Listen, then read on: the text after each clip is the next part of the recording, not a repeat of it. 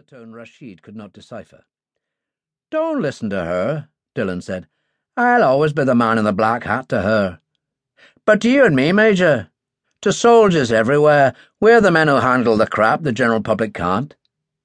"That's a showstopper," Dillon added, and turned to Kate. "Wouldn't you agree that's a showstopper?" She wasn't in the least offended. "Absolutely." "So," Paul Rashid said, "Igor Gatov, a commercial attaché at the Russian embassy, kills my mother while driving on the wrong side of the road, drunk. The police say he has diplomatic immunity." "I'm afraid so."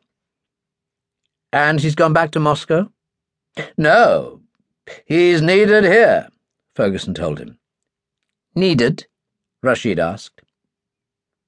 "The secret security services would not thank me for telling you this, but they're not my best friends. Tell him, Superintendent." "But how far do I go?" she asked.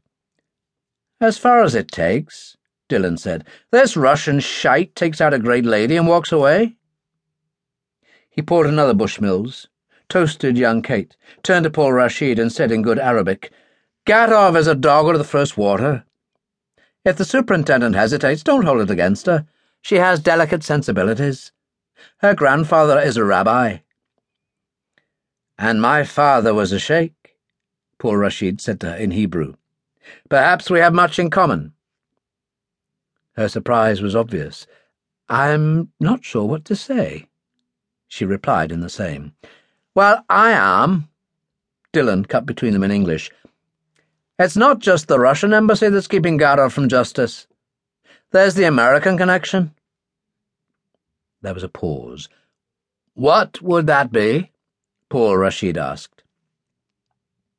Hannah said to Rashid, "As you know, the Americans and Russians are great rivals in southern Arabia, but they will work together if it suits them."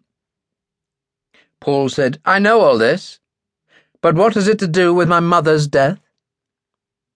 It was Dillon who told him, and in Arabic.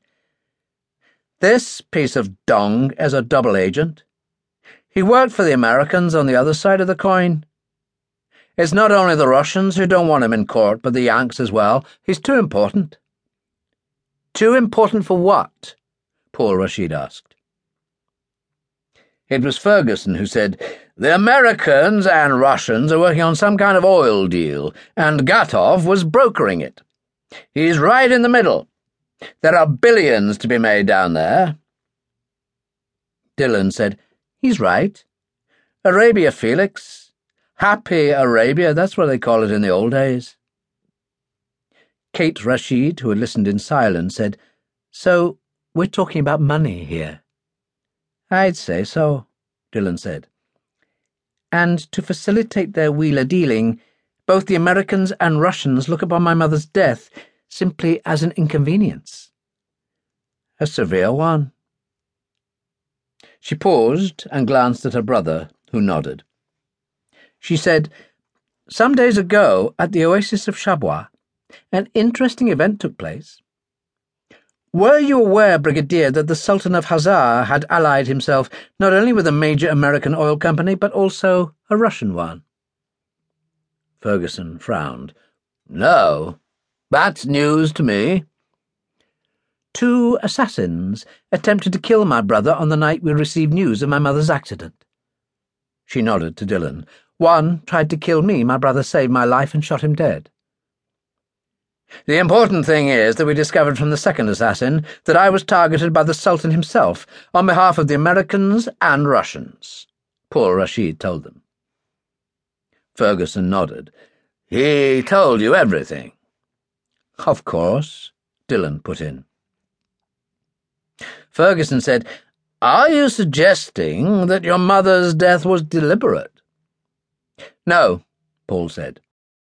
"The police have gone over the evidence with us, and I see nothing these dogs could have gained by murdering my mother. But what is clear to me is that for them, life is cheap, and I plan to make it very expensive." He stood up and held out his hand.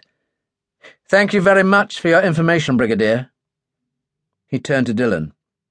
"In the Guards in South Armagh, a loyalist politician told me once that Wyatt Earp could account for the